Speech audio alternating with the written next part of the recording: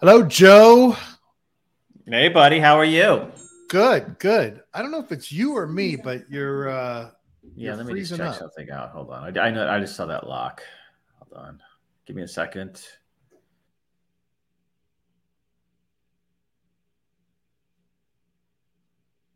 Joe's frozen up. Probably has to turn off his VPN. How's that? Better?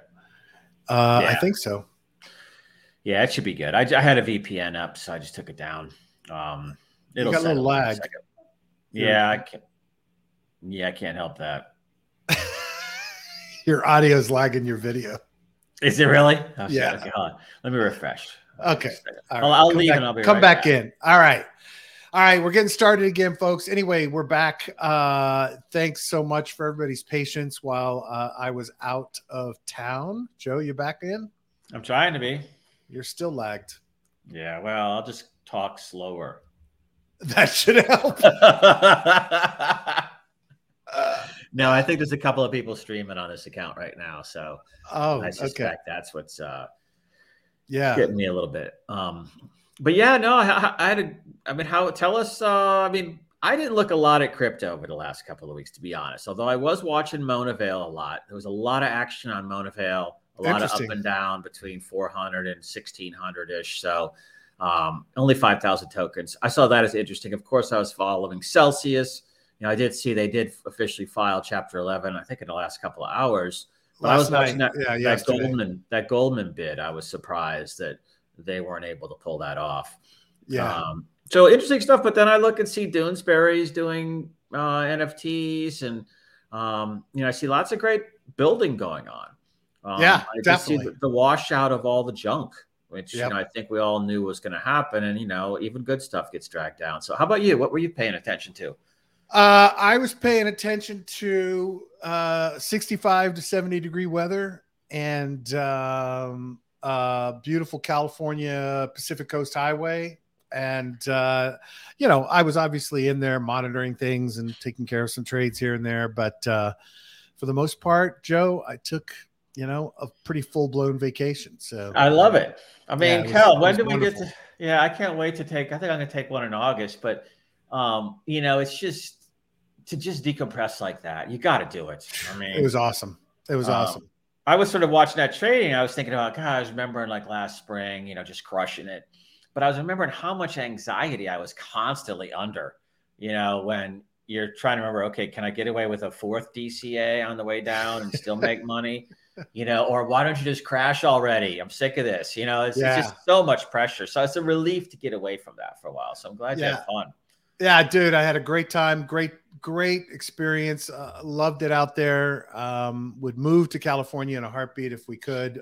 Can't right now, but it was It was just a fantastic trip. Well, tell me this. What was your favorite part of California, real quick? I know there's so much, and I just wanted to kind of get your feel if it's north or south or. Yeah, no, San Diego to Santa Barbara was unbelievable. Just absolutely beautiful. We stopped at a couple little places along the way. Just before Big Sur, we stopped at in a little town and stayed overnight in a little hotel on the water. And living in Miami, I love everything that Miami has to offer. I love all the culture here. I love the beaches. It's all wonderful, but it's hot and it's humid. And it's not different, right? Everything is basically the same everywhere you go here in Miami. You have like a little bit of differences between, say, downtown Miami and Coconut Grove, and Miami Beach is lovely and pretty. But, you go out there and it's mountains and beach and cliffs and hiking and just incredible nature everywhere you turn. The people are incredibly friendly and the weather is just awesome. 65, 75 degrees year round is a really, really tempting thing right now in my life. So, it was fantastic. So we loved that area. Pacific Beach, went and watched all the surfers, and Santa Barbara is beautiful, and went into Big Sur, did some hiking, and then San Francisco was fantastic. Just beautiful, wonderful. It was foggy, but we didn't care. So it's good. It was a good trip. Great time. My wife is an awesome trip planner. So she does this, puts in a huge amount of time before we go anywhere, scheduling things out, with, breaks in between to chill out or whatever. But we hit all the highlights. We hit everything. There's so much that we did, I can't even keep track of it all. So it's great. Well, that's always good to come back exhausted in a good way. Yeah. From new stuff, and it's not like, the grinding it out stuff that we deal with all day long. Eamon said, "Oh my God, you're alive." Hey, Eamon. Yeah, dude, more alive than I was. So that's good. That's good. Well, look, it looks like the market's just trending sideways on us still, buddy. I mean, we've been hanging in this 19 to 20, 21 range for a few weeks now. It looks like we're going to continue to do that. So, I don't think there's any major news there in price. You mentioned Celsius. Celsius, where is it? Well, where the hell is my Celsius link? There, no. There we go. Filing Chapter 11 last night. It's funny because crypto Twitter was all like, I can't believe they've in the filing, they're paying their people their salaries and benefits when all these people out here lost money and have money locked up in that place. And I'm like, that number one, that's Chapter 11. That's how it works. You want to continue operating as a business.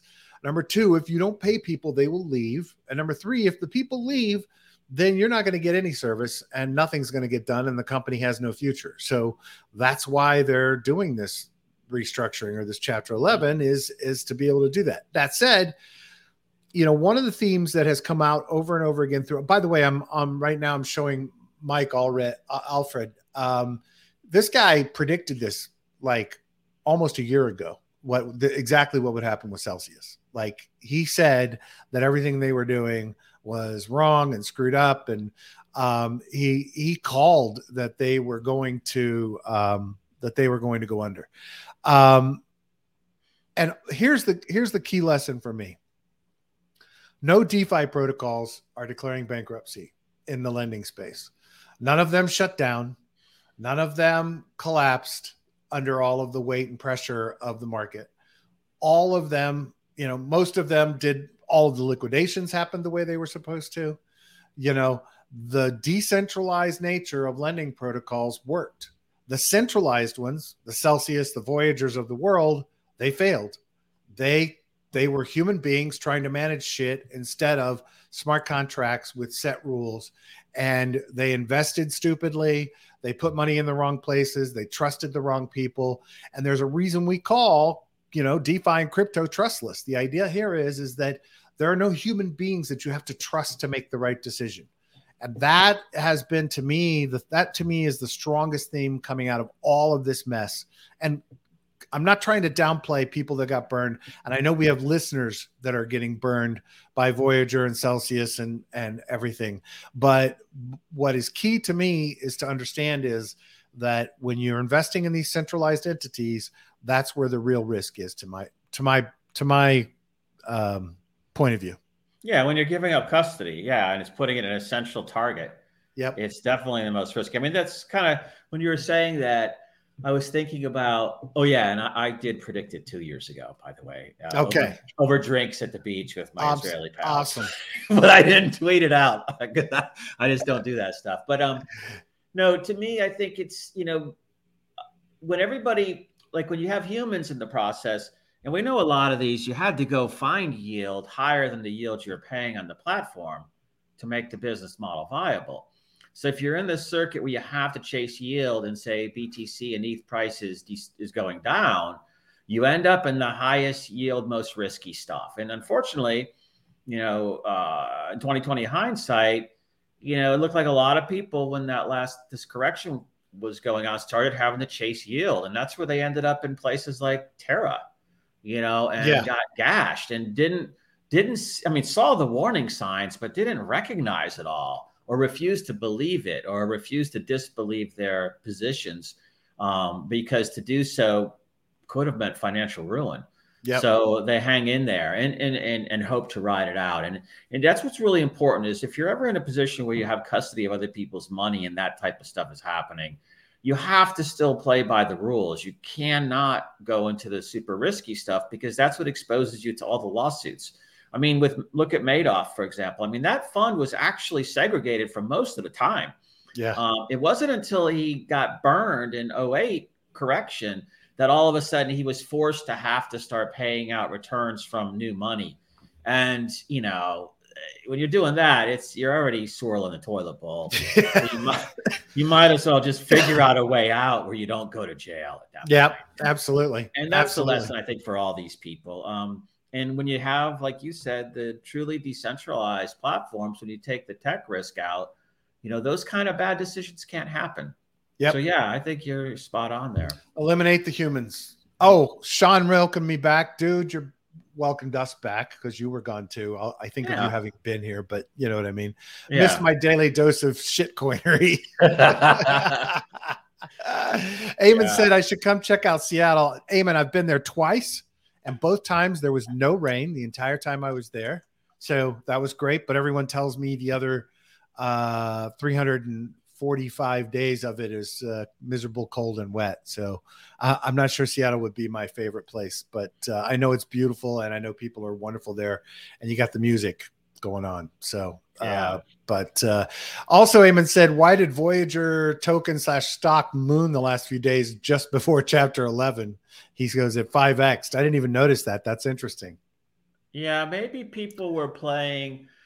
They were basically playing whether or not the Chapter 11 announcement would happen. So there's probably a lot of inside info leaking out there from advisors, you know, that start talking it up inadvertently or on purpose. So my guess is people thought there was some debate there. It wasn't going to happen and ran it up on that news. I mean, that's the plausible, unless there's something else in there financially that people know that none of us know about. Yeah. So.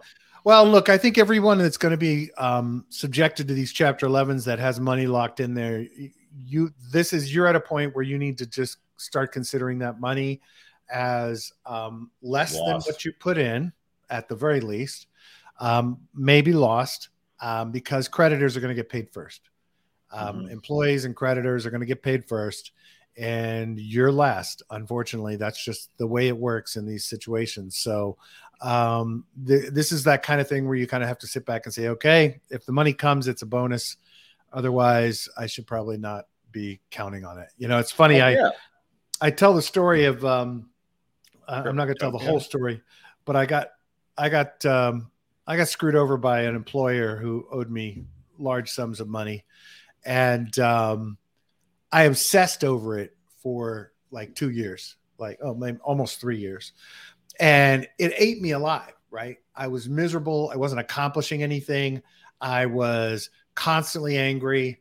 And it's those kinds of things that once it's gone and it's done and you can't do anything about it, you got to let it go, right? Because that you have no more control.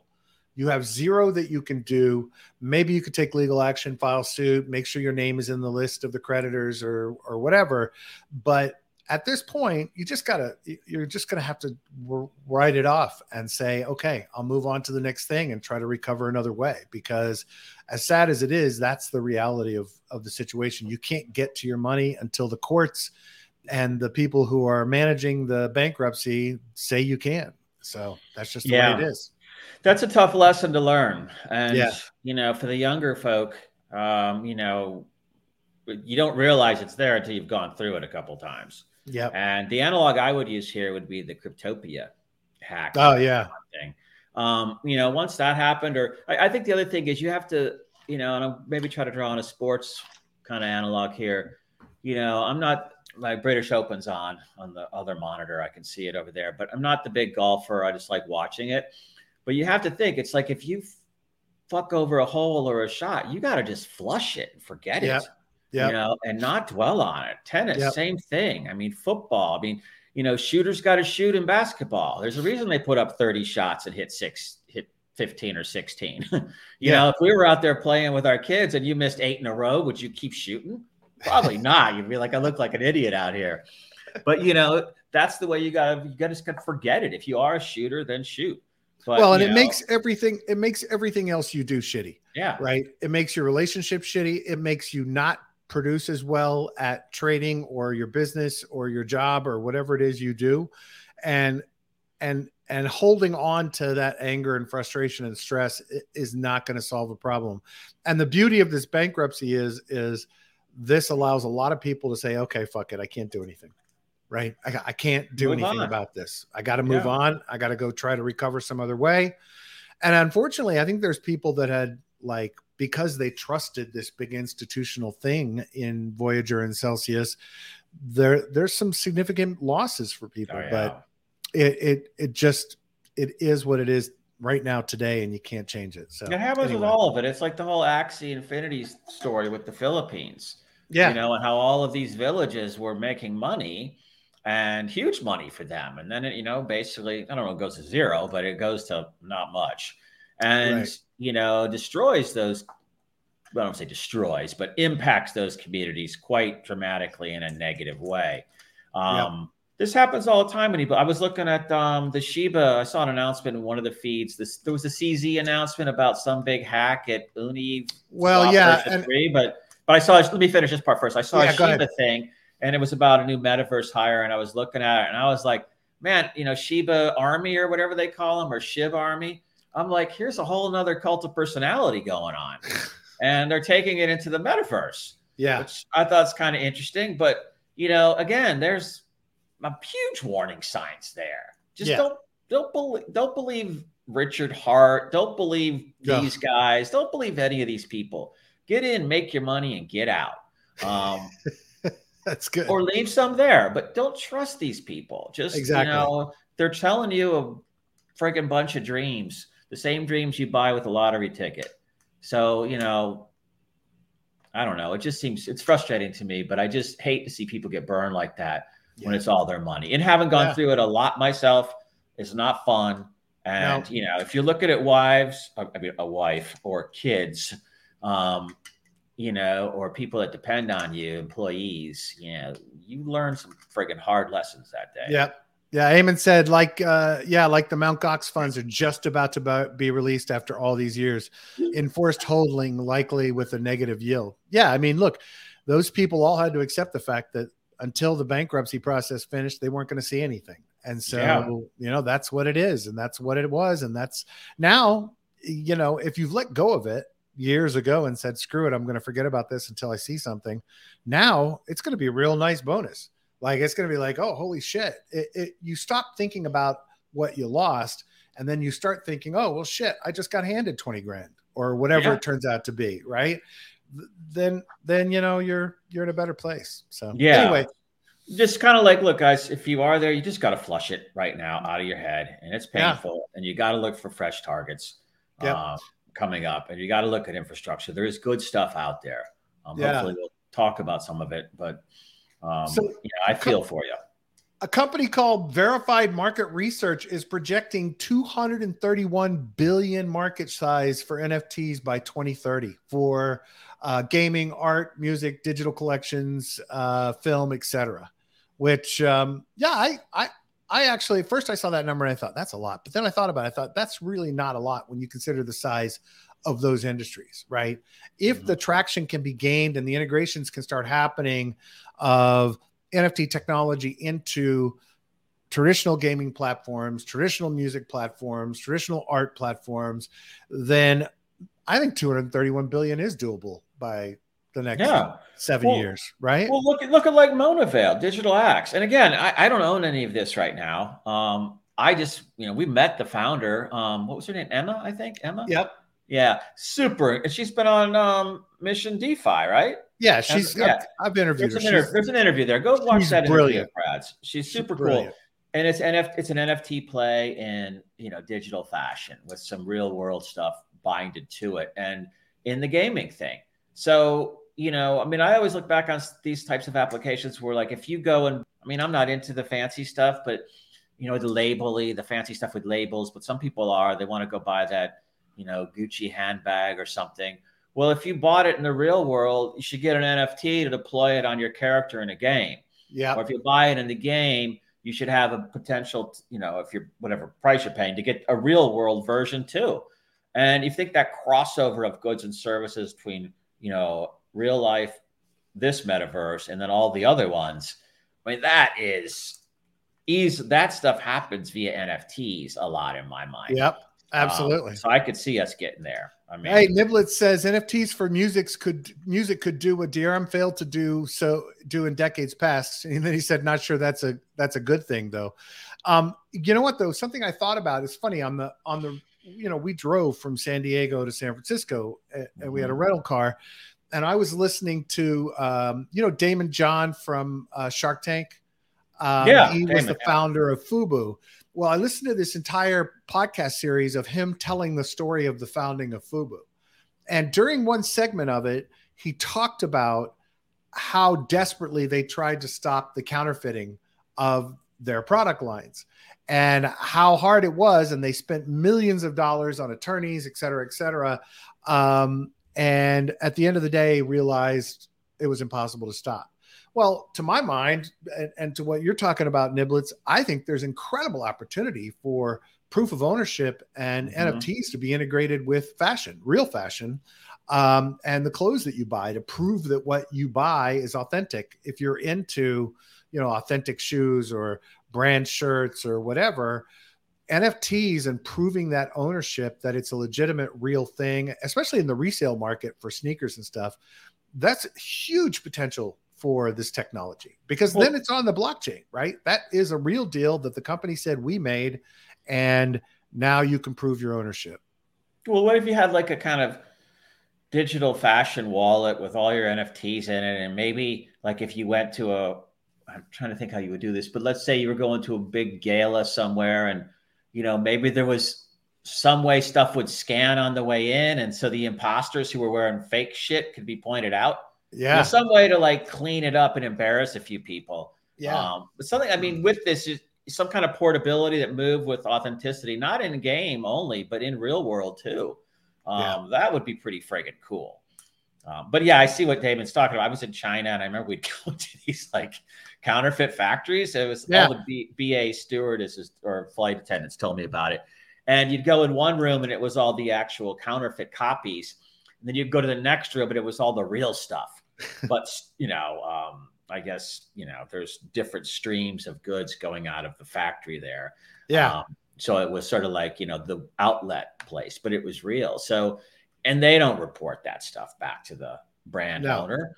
So there's, I see what he says. There's so much, I would say probably look at Manhattan. You go down the streets and it's all the dudes, Senegalese or, Jamaican, you see a lot of dudes. I'm not picking on anybody. I'm just saying they're selling the bags on the street on, rugs. Yeah. And then when the cops come, they pick it all up and disappear for a second, and then they come back and do it again. So nobody enforces this stuff. No, not at all. It's funny. When I was in college, my mom wrote on a laundry bag laundry instructions for me so I wouldn't screw up my wash. Yeah.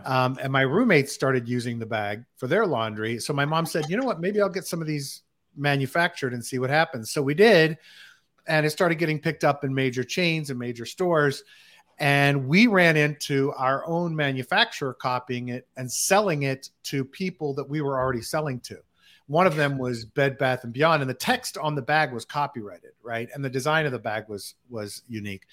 And we actually sent marshals in to confiscate all the bags at Bed Bath & Beyond. But trying to stop that is next to impossible. But if you had some authentication mechanism related to NFTs, it'd be really cool. Niblet says, Cory Doctorow's Unauthorized Bread tells the story of DRM run amok, dystopian stuff.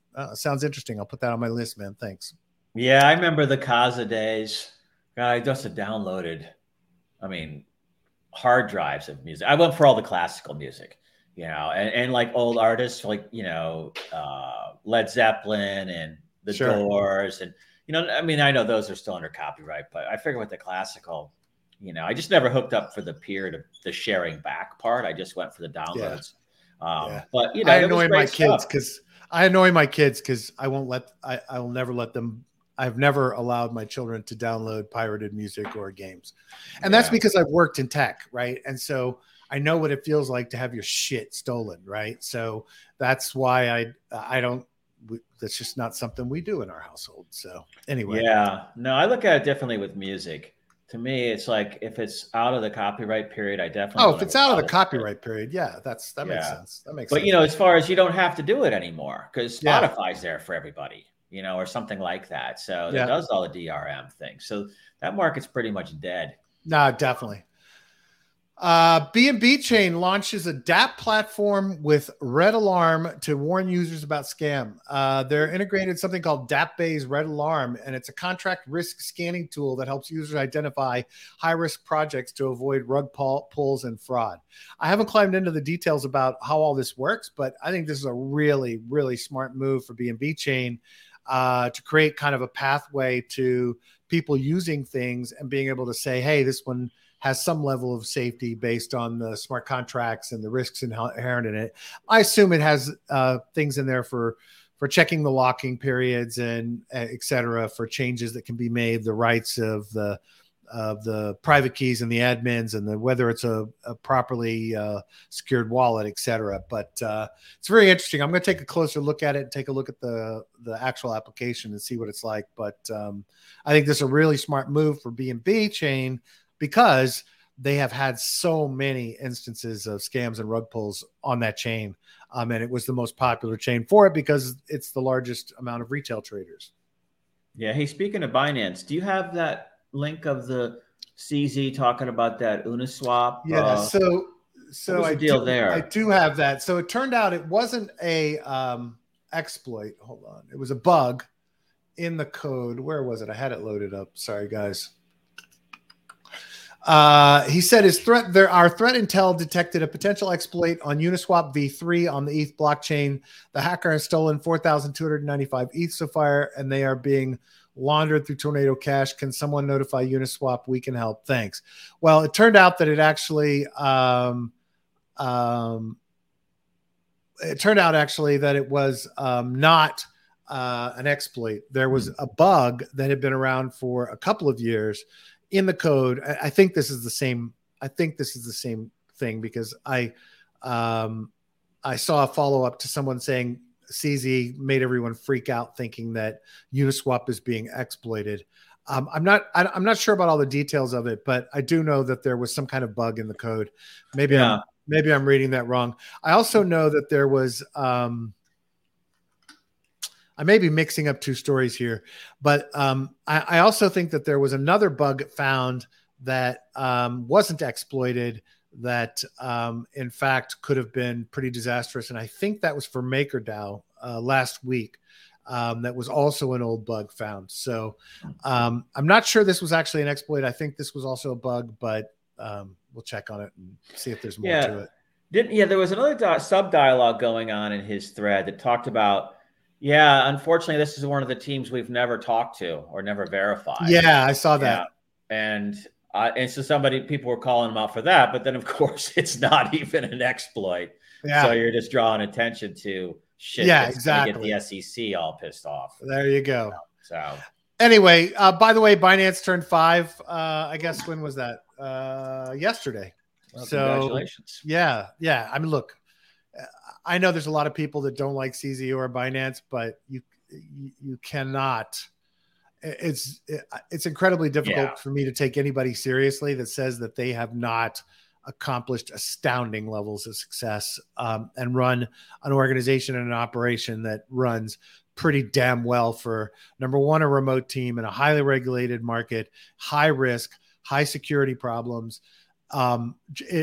They have done a brilliant job. And I frankly think CZ is going to go down as one of the best CEOs in tech history, because the man has succeeded at building something absolutely astronomical and incredible.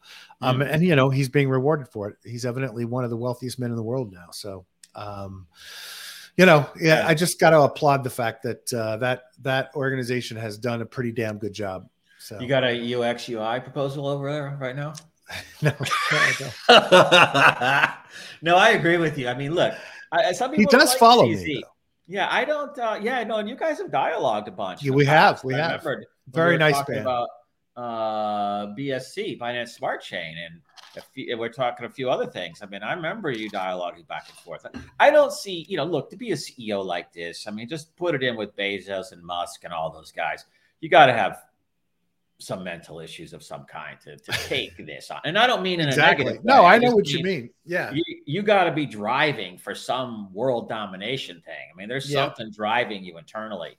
And he's got it. So, I mean, and he has done amazing things. When you look at what we had before, which was basically Cryptopia, and, that was about it.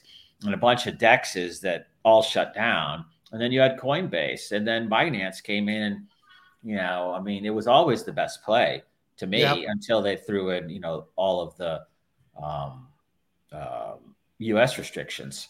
Yeah. But, he's going to go down as one of the, like they had those lists of like the founders of the internet or whatever. Yeah. Yeah. He's definitely in the top 5. Please. Easily.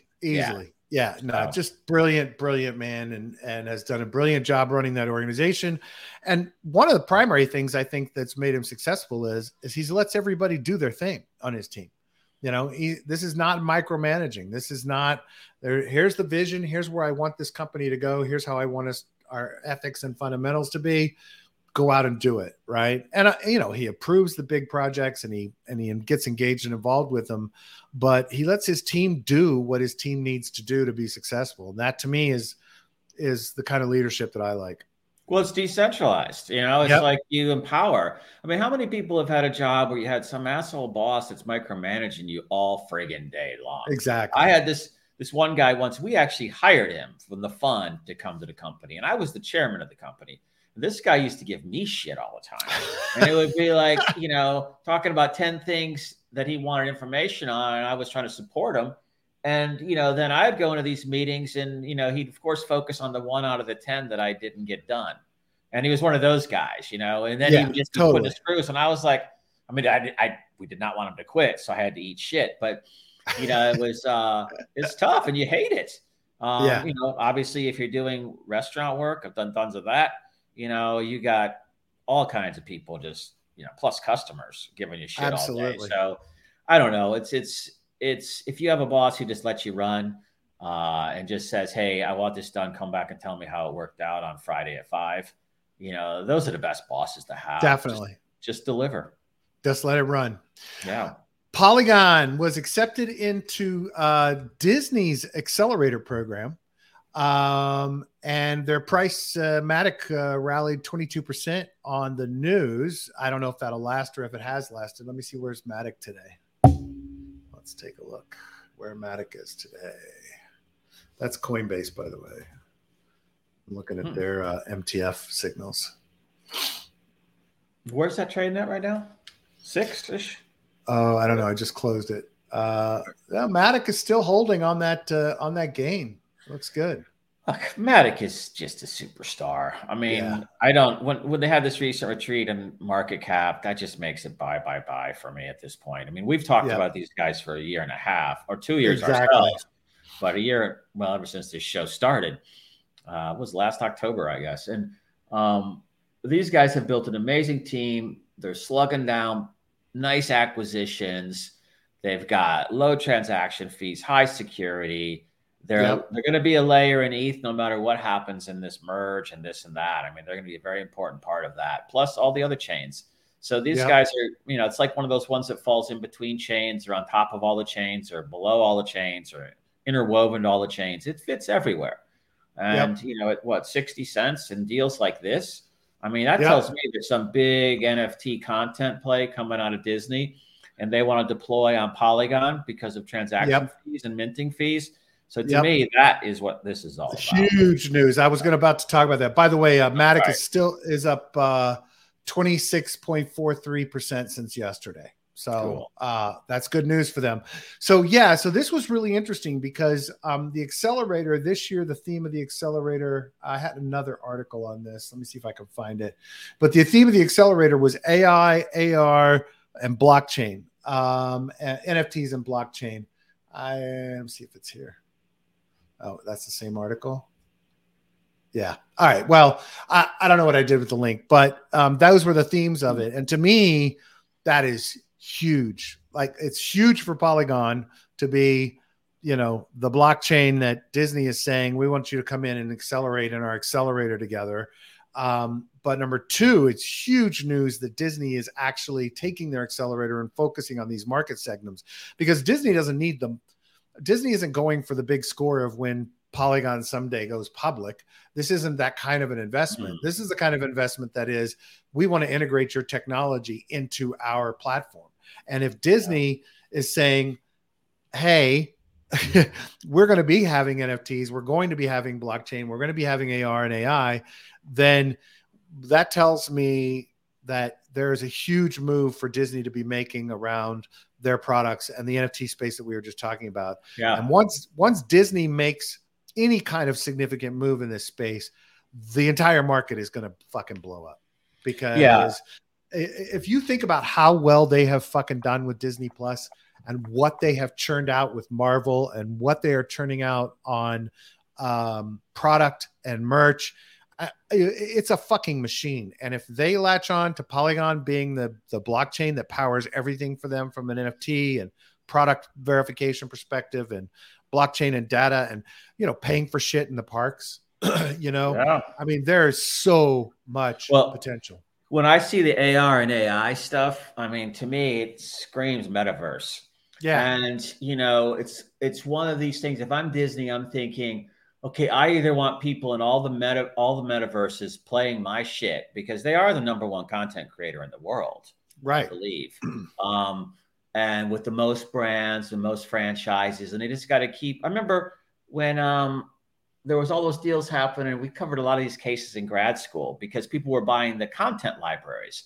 Like when Turner did the deal with something, Ted Turner was out buying stuff. He was buying networks to get the content libraries and the studios. Yep. And so now Disney, to me, they're looking, okay, what comes next? It's either, is it people sitting with VR, AR headsets on, playing games and watching our shows? Or is it a, you know, Peter Pan metaverse that people are in the show and maybe they're in it with NFTs? Or is it a all-encompassing Disney metaverse that then has sub-metaverses of all these worlds, content worlds, that somehow organizes with everything else, but it all has, you know, NFTs woven into it. Wait, I don't know if that's, I mean, that sounds like one of the biggest announcements of the year to me. Yeah. Yeah. In a lot of ways. I think 26% is like still way under for what Polygon can be here. I just gigantic. If they can turn this accelerator play into an integration, into a deployment, to me, this is just gigantic news. And Disney could single-handedly drive huge amounts of NFT volume, like just gigantic amounts. And you're right. If you talk about the combination of VR, AR, AI, and NFTs, now, you know, look, some of the games that my son and daughter play that I have played with them a few times, they are incredibly storyline integrated. Some of these games, I mean, look, story is critical to all video games, but the storyline integrations to the ones that make you feel like you're in a movie are incredibly powerful. And the storytelling and the AI hasn't developed enough that there's always, you know, they have to pre-plan the paths. Well, imagine if Disney can start releasing storylines that are fed by an AI and that you're living in it in VR and you're buying and interacting and you are a character in the movie, then everything goes fucking ballistic, right? I mean, it's just, from Disney's perspective, it's smart and I'm glad to see it. And from the perspective of Polygon, I think being here in the base framework and having the opportunity potentially is just gigantic. Just huge, really big. Yeah, I just can't get, I mean, there is nobody better primed to fill up metaverse worlds than Disney. Definitely. Like, nobody. Definitely. So it's just huge. It's huge. New York Yankees are going to start paying employees in Bitcoin. Wow. So that's awesome. Employees of the company can choose to have part of their salary come in Bitcoin. So that's very cool. Glad to see they're doing it. It's just another boost for kind of the brand of crypto, right? Yeah, absolutely. No, I mean, that's probably I mean, that's arguably the #1 baseball franchise, right? I mean, I don't follow baseball anymore. I don't really either anymore. I did as a kid, but I mean, I think maybe the Red Sox would be up there, but it's a smaller market and I think not Mets, as many championships. Dodgers, Mets. Yeah. Well, let's say you got to think the Yankees are bigger than the Mets. Yeah. Oh, they're definitely one of the biggest brands. Yeah. I don't know. So it's good. It's good. And it's New York. So there's shitloads of users there. Look, it's just more adoption, right? And it's more that people hear about and see. Can you buy tickets with Bitcoin yet? I don't think so. About that? They don't say anything about that. That would be interesting. They don't say anything about that. Let's see what else we got here today, Joe. Oh, this was really interesting. I haven't climbed into the details of this yet, but Circle is now going to start doing monthly breakdowns in detail of the reserve assets for USDC. Smart move by Jeremy Allaire and that company and that team. You know, obviously USDC is at a point where they have an opportunity to not only remain and grow their base in decentralized world and DeFi, but also potentially overtake USDT. Excuse me. So I think it's smart of them to start saying, hey, look over here. We're giving you all the details of everything that backs your money. And that other company is not. So smart move on their part. Again, you know, I see some more use after my discussions with Jeremy about USDC for why they are needed for institutional and regulated entities to have something that's regulated to use to get into crypto. Obviously, I'm still concerned about the blacklist capabilities of USDC to harm DeFi in general if regulators ever decided to go after it wholeheartedly. But I think this is a really smart move on their part. And I think USDC has the chance to surpass USDT. So going to be really interesting to see how that progresses. Yeah, I share that sentiment. I think that USDC is going to pass USDT just from the regulated standpoint. It has to be. You're not going to get the big U.S. financial, or well, let's just say U.S. financial institutions going heavily into USDT without full transparency on everything that's backing it. Yeah. And so USDC, because of its how it complies with the U.S. regulatory framework, is the one best poised. I mean, I sometimes wonder if there ever will be a U.S. digital dollar. I think USDC can be that. Myself. Yeah, I think they've positioned themselves to become that. And I'm sure they're having those discussions at some level. Well, you could have backing from the U.S. government. I mean, I don't know how much USDC is out there. I presume, I think there's like 60-something billion Tether out there, yeah, I don't 67. Know. I think USDC is smaller than that. But, you know, if you cap it at 50 billion, let's say, I don't know how you do that, actually. Well, I have seen Jeremy tweet that he would love to have, his goal is a direct integration with the Treasury Department. Yeah, and a U.S. backing, a U.S. government backing, like you do with dollars, real dollars. Yeah. I mean, I hate the wall, but look, that goes on in the bank. Yeah, market cap is 55 billion. Okay, so they are like at this almost the same as USDT. So you can see there's a shift then. Let's see where USDT is right now. 65. So they're close. They're getting there. But like maybe a year ago, perhaps, I think that USDC was significantly less. Wasn't it more in like the 20 range? Oh, yeah. No, it was much less. Yeah, much less. So that tells me you're seeing a shift, obviously, into USDC because of its regulated nature from institutions, which, you know, we all bitch about it and whine about it. But damn, when you look at like the Terras and the Celsiuses and the shit like that, you're like, oh, wow, okay. Regulation might make a little bit of sense. Like, well, regulate the fuck out of the centralized guys. Definitely. Yeah. Definitely. And figure out ways to sort of, I mean, there are ways, I mean, I don't know the ways, but I'm sure that we will figure out ways to regulate DeFi in a way that doesn't harm DeFi. Yeah. I mean, it's just the market keeps evolving. We keep having these experiments. We keep learning from them. The biggest mistakes are huge learning lessons. And I'm sure everybody's paying attention to do it in a way that doesn't harm it because everybody sees all these centralized failures. Totally agree, dude. Let's see what else. There was one other thing I saw that was, let me see if I can find it again.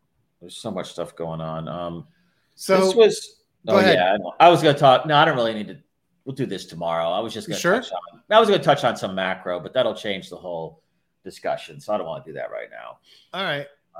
It looks like from inflows and some other data that institutional investors' sentiment about ETH is improving as the merge gets closer.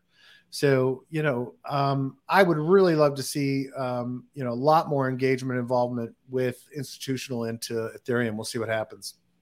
When is I haven't paid attention to this. I don't know where we're currently scheduled now. I'm pretty sure we're still looking at October, November, but I haven't seen any updates. And again, I've been off, I've been listening and paying attention, but not as detailed over the last couple of weeks. But I think we're probably still looking supposedly at November timeframe. I don't know. Eamon, do you know if you're still listening where that might be?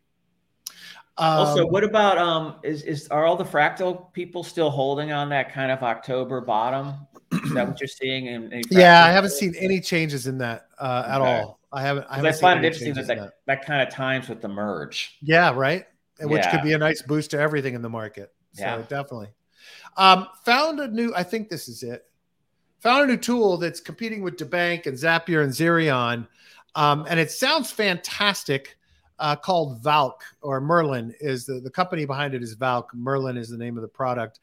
What was interesting to me was it's not just the ability to see where your money is in DeFi and where it's going to be, but it's also allows you to take actions within the dashboard to execute trades, similar to what things that you can do with Zerion and Zapper. But they added a whole lot of other functionality to it. But here's the problem. They are way behind everyone else in terms of the protocols that they've adopted so far. I went and connected mine up, and right now it's only the biggest ones like Aave, et cetera. But they're essentially making this a smart wallet, right? So that it'll optimize things that you're doing within DeFi protocols, allow you to kind of control and manage instead of just report and see what's in there. So interesting. We'll keep an eye on this one. They're not quite ready for prime time yet because they just don't cover enough protocols like DeBank or Zerion or Zapper, but still some good stuff. Eamon says merge diff bomb pushed back, but I think they're still hoping for August or September. Oh, cool. That'd be awesome. I would love that. I'd love that. Anyway, it's an interesting tool, Joe, but not quite there for us yet. Well, always good to keep watching. Yeah, exactly. People come out with new tech, new ways to interpret data. I mean, this is what we want. Here it is. Here's the MakerDAO bug. There was a bug in MakerDAO that was in the code for 4 years. And if exploited, the bug could have dramatically increased the price of DAO. No funds were at risk. This company, Satora, is the project. Satora is the project that found the bug. And I'm assuming it was taken care of and covered and repaired and all is well now. But it's amazing that a project as tested and as used and stress test as MakerDAO could have a bug in it for 4 years that could have been catastrophic for the protocol. Like for 4 years, nobody else fucking found this. That tells you, I think that outlines for you the risks in new protocols, right? Not reusing strong and tested code is hard enough, but if you're building everything from scratch, 4 years later, and a seasoned veteran like MakerDAO still has issues. So everybody needs to be careful out there. Yeah, no, that is amazing that time bomb was sitting there and nobody found it. It's crazy, dude. It's crazy. Let's see. Last thing I had opened is I revisited the Dove Metrics dashboard. Nothing in particular to point out here, but I was looking at, I wanted to start taking a closer look at where big portfolios are putting their funds in and what they're investing in and what's getting the funding right now, what kind of the trends are. So I just wanted to remind everybody about this Dove Metrics table on Airtable. I'm going to post a link in the show notes, but it's a really great place to see what's getting funded, who's funding them, what funds like Andreessen Horowitz or whatever are investing in what projects in their seed rounds.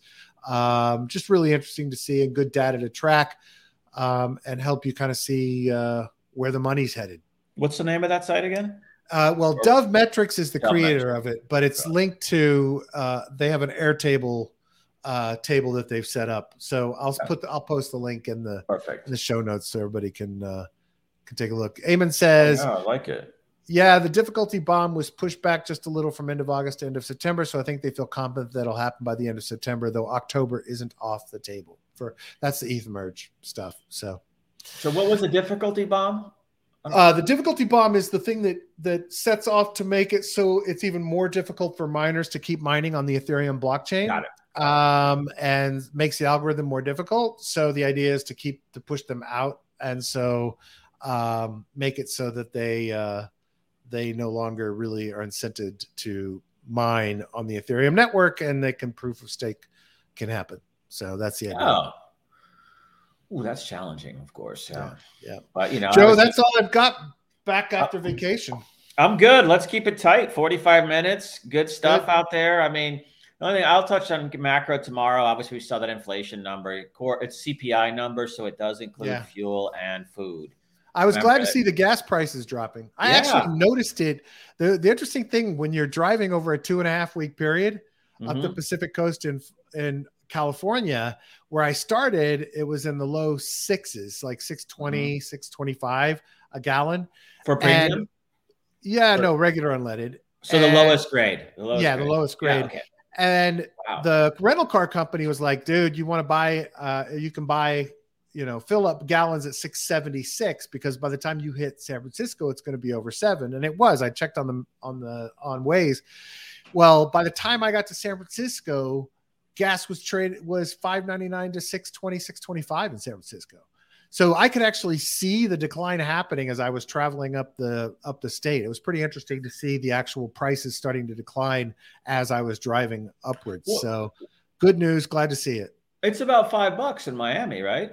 I rarely buy gas in Miami because that's right. Yeah. Hybrid.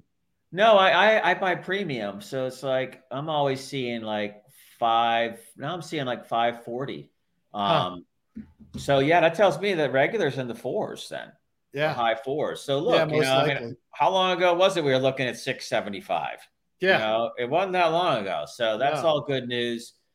Food and grain prices will come down next. I think this, it is turning, but the thing is, I look at the markets now, it kind of shrugged off, it looks like to me. And now everybody's pricing in like 1-point hikes or something like that. Yeah. Fed, which, it's shrugging it off again. So, by the way, gas near me is now $4.19 to $4.29. Yeah. So, I mean, look, I think that's going to be once we see how the MBS stuff works out in Saudi, I expect them to, I've heard there's talk about pumping that stuff up in like within the next 2 months, a new massive production deal there. Yeah. So. Let's hope. Chuck's buying gas. The Tesla boy laughing out loud, buying gas. That's funny. Yeah, you're funny, man. All right, dude. It's great to be back. Great to see you, bud. Yeah, good to see you too, man. Good show. Stay positive, have fun, relax, and don't get dragged down too fast by all the grind. All right. We love all of you. We appreciate you listening and watching. We appreciate you sharing and letting everybody know about us. If you could, please rate and review us on Apple Podcasts or wherever you get your podcasts, or give us a thumbs up and click the little bell on YouTube so you know when we've released new episodes. Got a lot of new stuff coming up in the next few weeks. Really appreciate all of you listening. If you have any thoughts, ideas, guests, I know that a lot of you have sent me, while I was on vacation, have sent me a number of guest suggestions. I think I have about 23 of them in my email inbox. Please know that I will get to all of those that have been sent to me. I promise that I will, and I will get back to you about having them on guests on either DeFi Lunch or Mission DeFi. If you have any thoughts or ideas and you want to reach out to me or feedback or criticism, B05 Crypto on Twitter and Telegram, and B05 Crypto pound 2149 on Discord. Thanks everybody for listening and watching. We appreciate you. Bye everyone. See you tomorrow.